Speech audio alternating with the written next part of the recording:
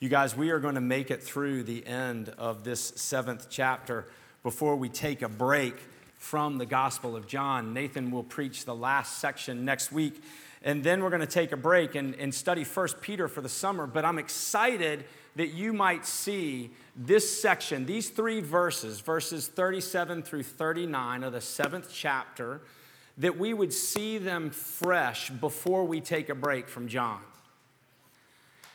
As you hear these, I want you to notice that Jesus is offering something. And there are 3 things that I want you to notice in the beginning. I want you to know the day that the offer was made. And I want you to know what the offer is and what the outcome of that offer is. Those are just the 3 things that I want you to see in this passage. But I want you to see them today because this passage has everything to do with what we are doing today as we gather in God's presence. It was interesting for me to get to sit back in the back row last week as Nathan preached and to listen as you all listen so often. You know that my life is odd as a minister and as a preacher, and I think about the church in ways that some of you may not think about the church every moment of every day. And the distraction and the difficulty of being able to pay attention. But I want to ask you a question as you come in today. What are you expecting to receive? What are you expecting to get out of the next 30 minutes, out of the last 30 minutes, out of the entirety of this worship service, from the invocation to the benediction? What are you expecting? Because that's what this passage is actually talking about. And I want to show you that by, again, showing you these 3 things. I want to bring attention to the day in which Jesus makes this offer. I want to show you the offer that Jesus makes. And finally, I want to show you the outcome of that offer. So let's look at these verses with me, if you will. Verses 37, 38, and 39. It starts with a very specific day. On the last day of the feast, the great day, Jesus stood up and cried.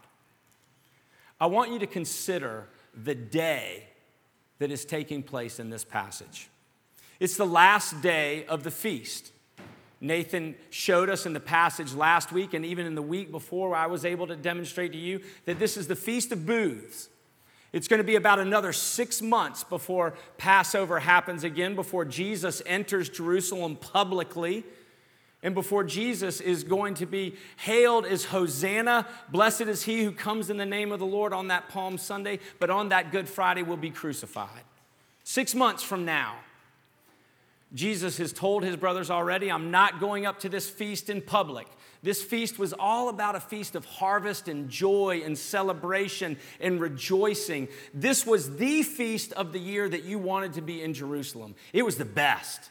It was 7 days of rejoicing and feasting, celebrating the harvest and all that God had done. The Festival of the Booths, it reminded the Israelites of when God brought them through the wilderness and they created booths, tabernacles out in the wilderness.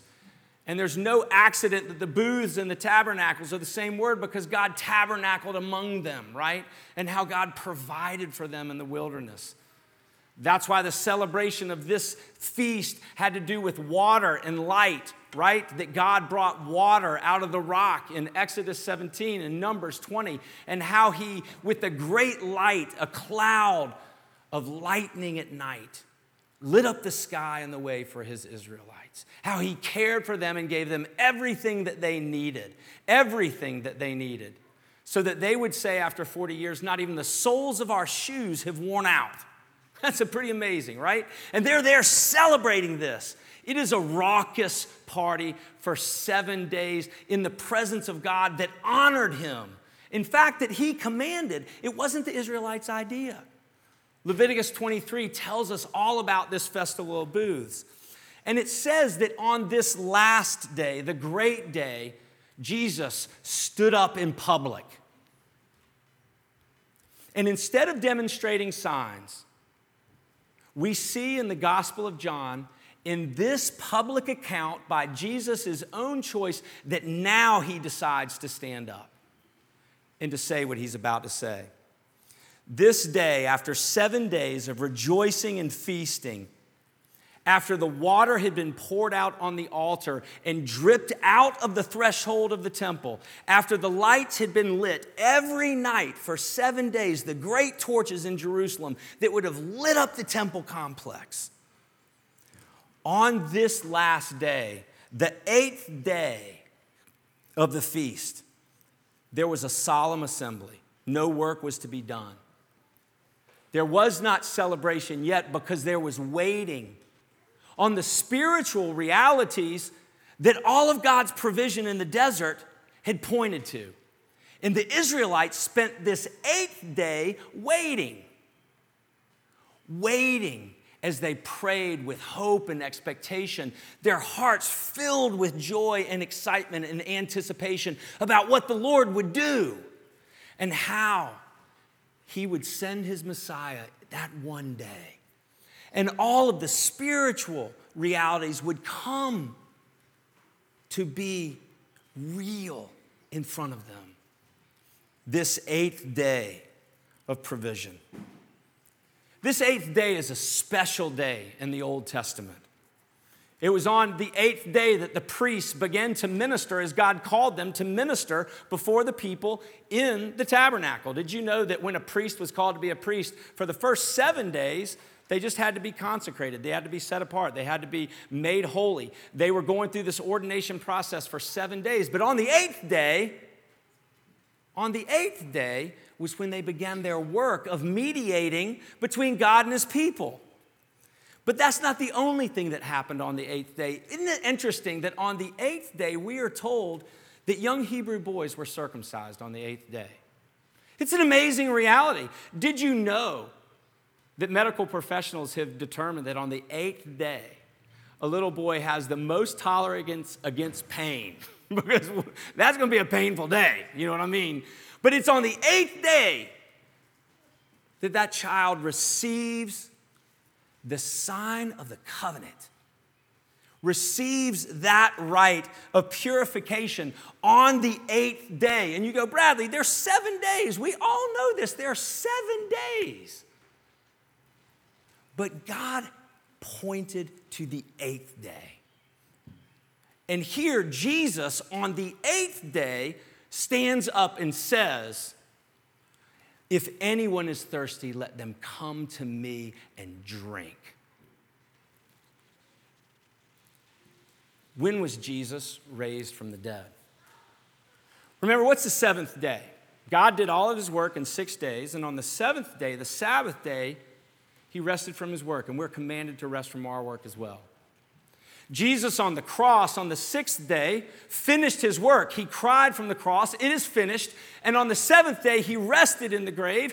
And on the 8th day, he rose again from the dead. Jesus rose again on that 8th day. This 8th day that the church fathers in the very first century of the church began to say that it was the 8th day that was the beginning of a whole nother world. Another church father, Justin Martyr, said that this 8th day, the day of resurrection, was the first of all of the remaining days. It was the very first of the rest of the 8 days that would ever exist. On this 8th day, when Jesus rose again from the dead, it was the sign of a new creation where death would be defeated. The old has passed, the new has come. And this 8th day is a new reality. The church celebrates the Lord's Day on the day after the Jewish Sabbath, the 8th day. That's what today commemorates. It commemorates the first of the 8 days when Jesus rose again from the dead. That's why we're here. That's what we are celebrating. That's why Nathan's work at MIT is called the Octet Collaborative. It's those who know the eighth day of new creation gathering together and saying, how do we help human flourishing in this beautiful but broken, this glorious but lost world in which we live? The Octet Collaborative, those of the eighth day gathering together to celebrate the new reality. This day, this Sunday, is about us celebrating that day with hope and expectation. It's what every other day of the week points us to. It's the day where we stop and we remind each other, remember what we're working toward. Remember the hope that is set before us, as the Apostle Paul says in Ephesians 1 to his people. He says, remember, you have been sealed with the Holy Spirit, and therefore I'm going to pray that God would open the eyes of your hearts, that you would know the hope to which you have been called. Do you know what we have celebrated since you sat down with an invocation? And that we will celebrate until we leave with the benediction. That we would know the hope to which we have been called, church. That our eyes would be taken off of the rest of what's happening today, baseball practice, going home and washing the dirty hockey gear, trying to figure out how to pack for the next trip, trying to figure out how camp schedules are going to work. No, today is a day where we remember the hope to which we have been called. That we remember that the world is not always going to be this way. It's not always going to be broken and lost. It's not always going to pull our children away from the reality that God has proclaimed in His Word. But Jesus has risen from the dead so that death does not have its sting anymore. That this is the eighth day where we celebrate life and we remember Jesus is making everything new and we're filled with hope. That's what today is. That's why we are gathered today. That's what we have come to receive today. And that's why I have asked you, what did you come to church expecting today? What did you expect? What did you expect to receive? Because the celebration of the church gathered celebrates the day that Jesus rose again from the dead and that there is hope in the face of everything. Do you know what it means? That you cannot say anymore, that's never going to happen. You can't say that anymore.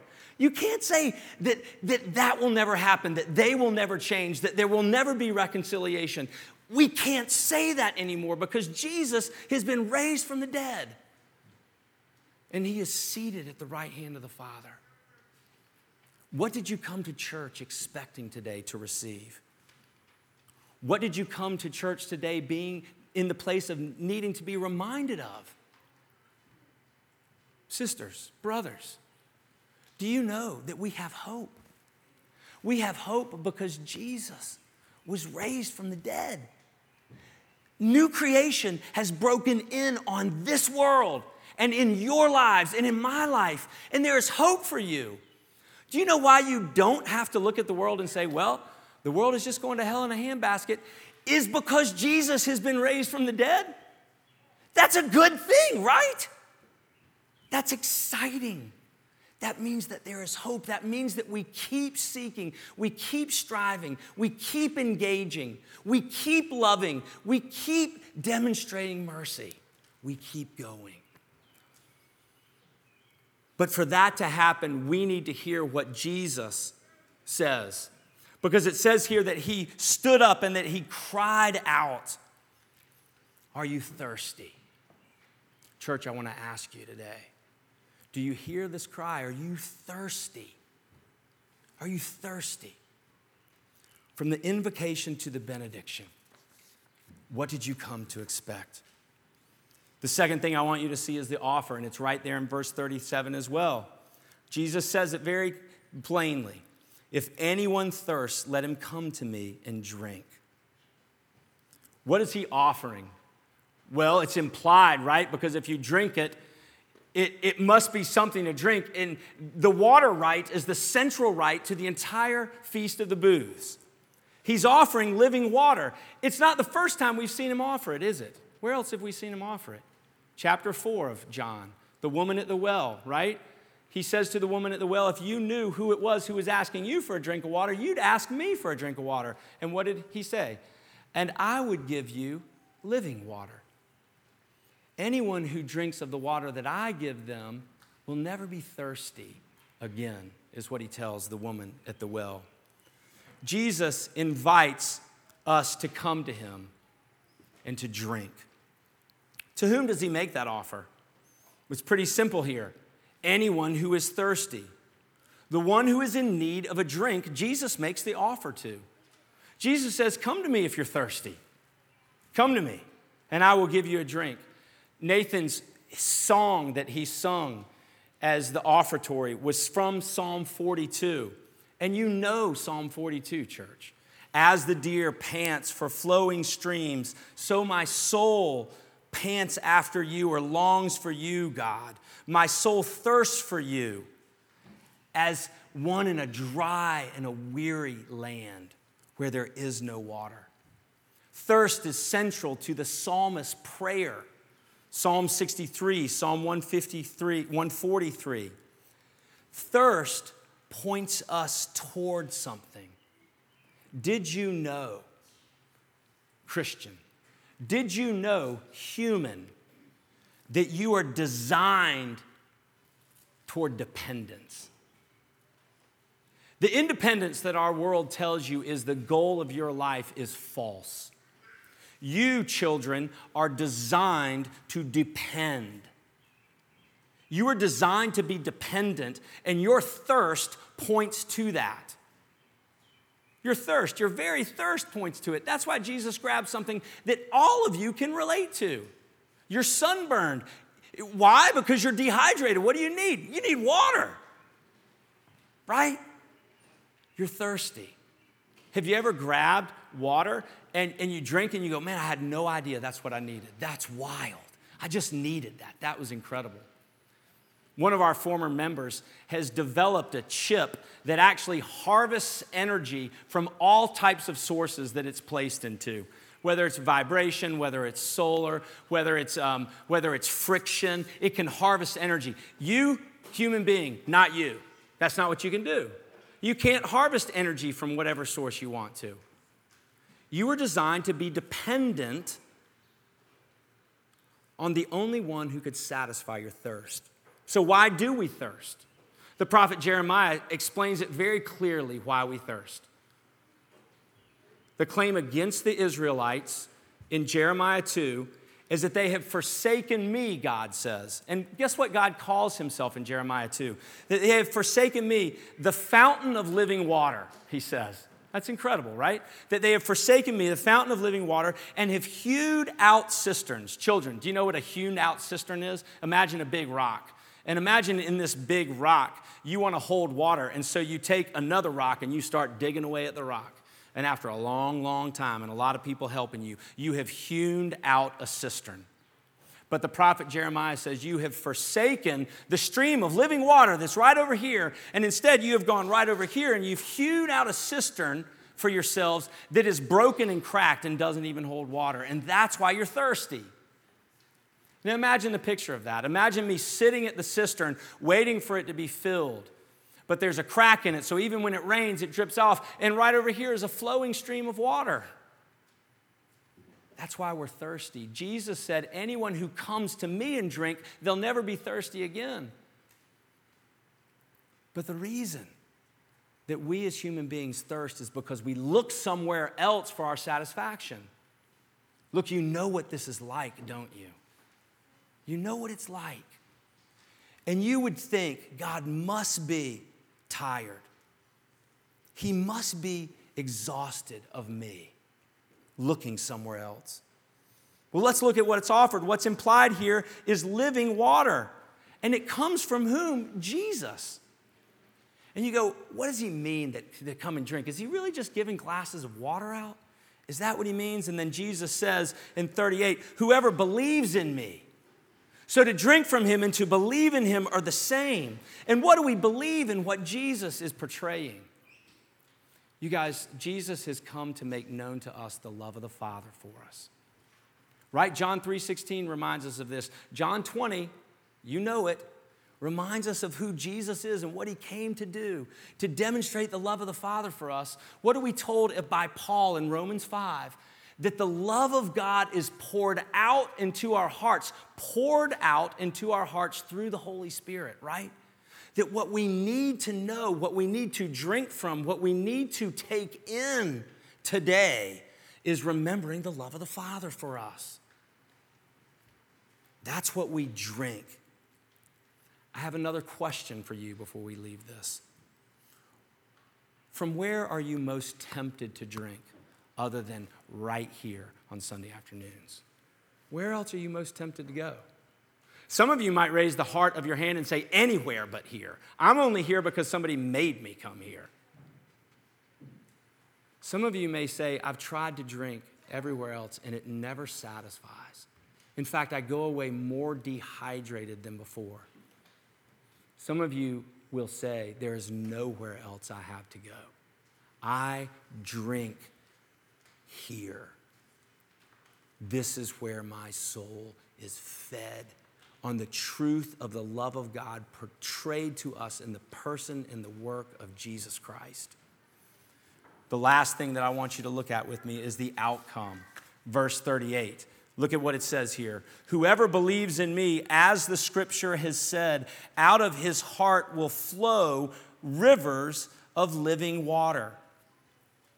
And John writes, Jesus doesn't speak in 39. John writes to us, now this he, Jesus, said about the Spirit, whom those who believed in him were to receive.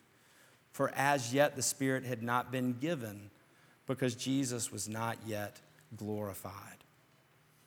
What is the outcome of those who drink from Jesus, the source? The living water, the Spirit who testifies to our spirit about God and his character, God and his work through Christ, God and his purpose in your life and mine and ours.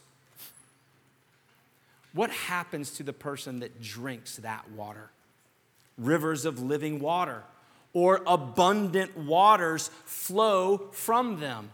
You see, this is a transformation from thirst, from a deficit to an incredible benefit, to an incredible gift that you need to be able to offer others. From you and I, who believe in Jesus, as the scriptures say, flow living waters. Jesus has said this before. Again, the woman at the well, whoever drinks of this water will never be thirsty again. This is amazing, isn't it? Coming to Jesus, believing what he says about who God is, who we are as his image bearers, but in desperate need of being saved, and believing in Christ as our salvation and resting in his love for us transforms us. What comes out of a person's heart that doesn't believe what God says about, what Jesus says about who God the Father is? Well, Jesus has said it's not what goes into a human being that defiles him or her, but it's what comes out of them. For out of their heart comes all the stuff that defiles us, right? But suddenly those who drink from living water, now out of their heart flows rivers of living water. That's incredible, isn't it? That is a complete and total transformation because of belief. Because you believe rightly about God, rightly about ourselves, and rightly about God's purposes in this world. That's what Jesus is saying. Whoever believes in me, out of his heart will flow rivers of living water. He says, as the scripture references. It's really interesting. It's hard to go back and follow that. You go back and you go, where does the scripture say that out of, a believer's heart is going to flow rivers of living water? There is a specific veiled reference in Isaiah 58. You can go back and look it up, Isaiah 58:11. It's a fascinating text. It talks about solemn assemblies. It talks about holy days, and it talks about fasting. And it says this is the fast that God requires: to be generous, to offer yourself to another, to help the oppressed, to be with the outcast, And he said, when you live that way, you will become, and guess what he says? Springs of living water. That's how he describes the people of God in Isaiah 58:11. But most folks will say that, as the scriptures say, is the whole kit and caboodle of Jesus making himself known at this Feast of the Booths. How Jesus has said, look, in the same way that we celebrate that God gave water through the rock in the desert, that God gave manna to us, God, if you come to me and if you believe in me, I'm going to give you the Holy Spirit. Nehemiah 8 and 9 testified to the first time that the exiles came back to Egypt and celebrated the Feast of Booths. And in that chapter, it says all of these references, and it even says that God will give us his good spirit on that day.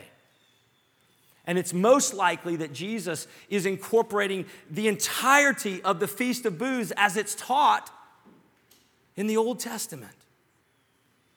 But isn't it interesting that just like the fruit of the Spirit, these rivers of living water are for others?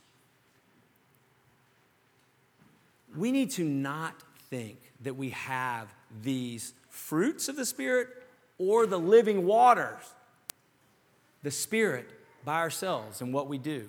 Jesus is the source. That's why we come and we worship him and we remind ourselves day in and day out every Sunday of the truth, so that we produce fruit as we abide in him and he in us, right? We produce much fruit. That fruit is not for you to eat. The trees that live beside the rivers of living water in Revelation have leaves. Do you know what those leaves are used for? The healing of the nations. Do you know why you bear fruit? And why, Christian, if you drink from the reality that Jesus is, rivers of living water flow up from you, it is for others, that they would know Christ.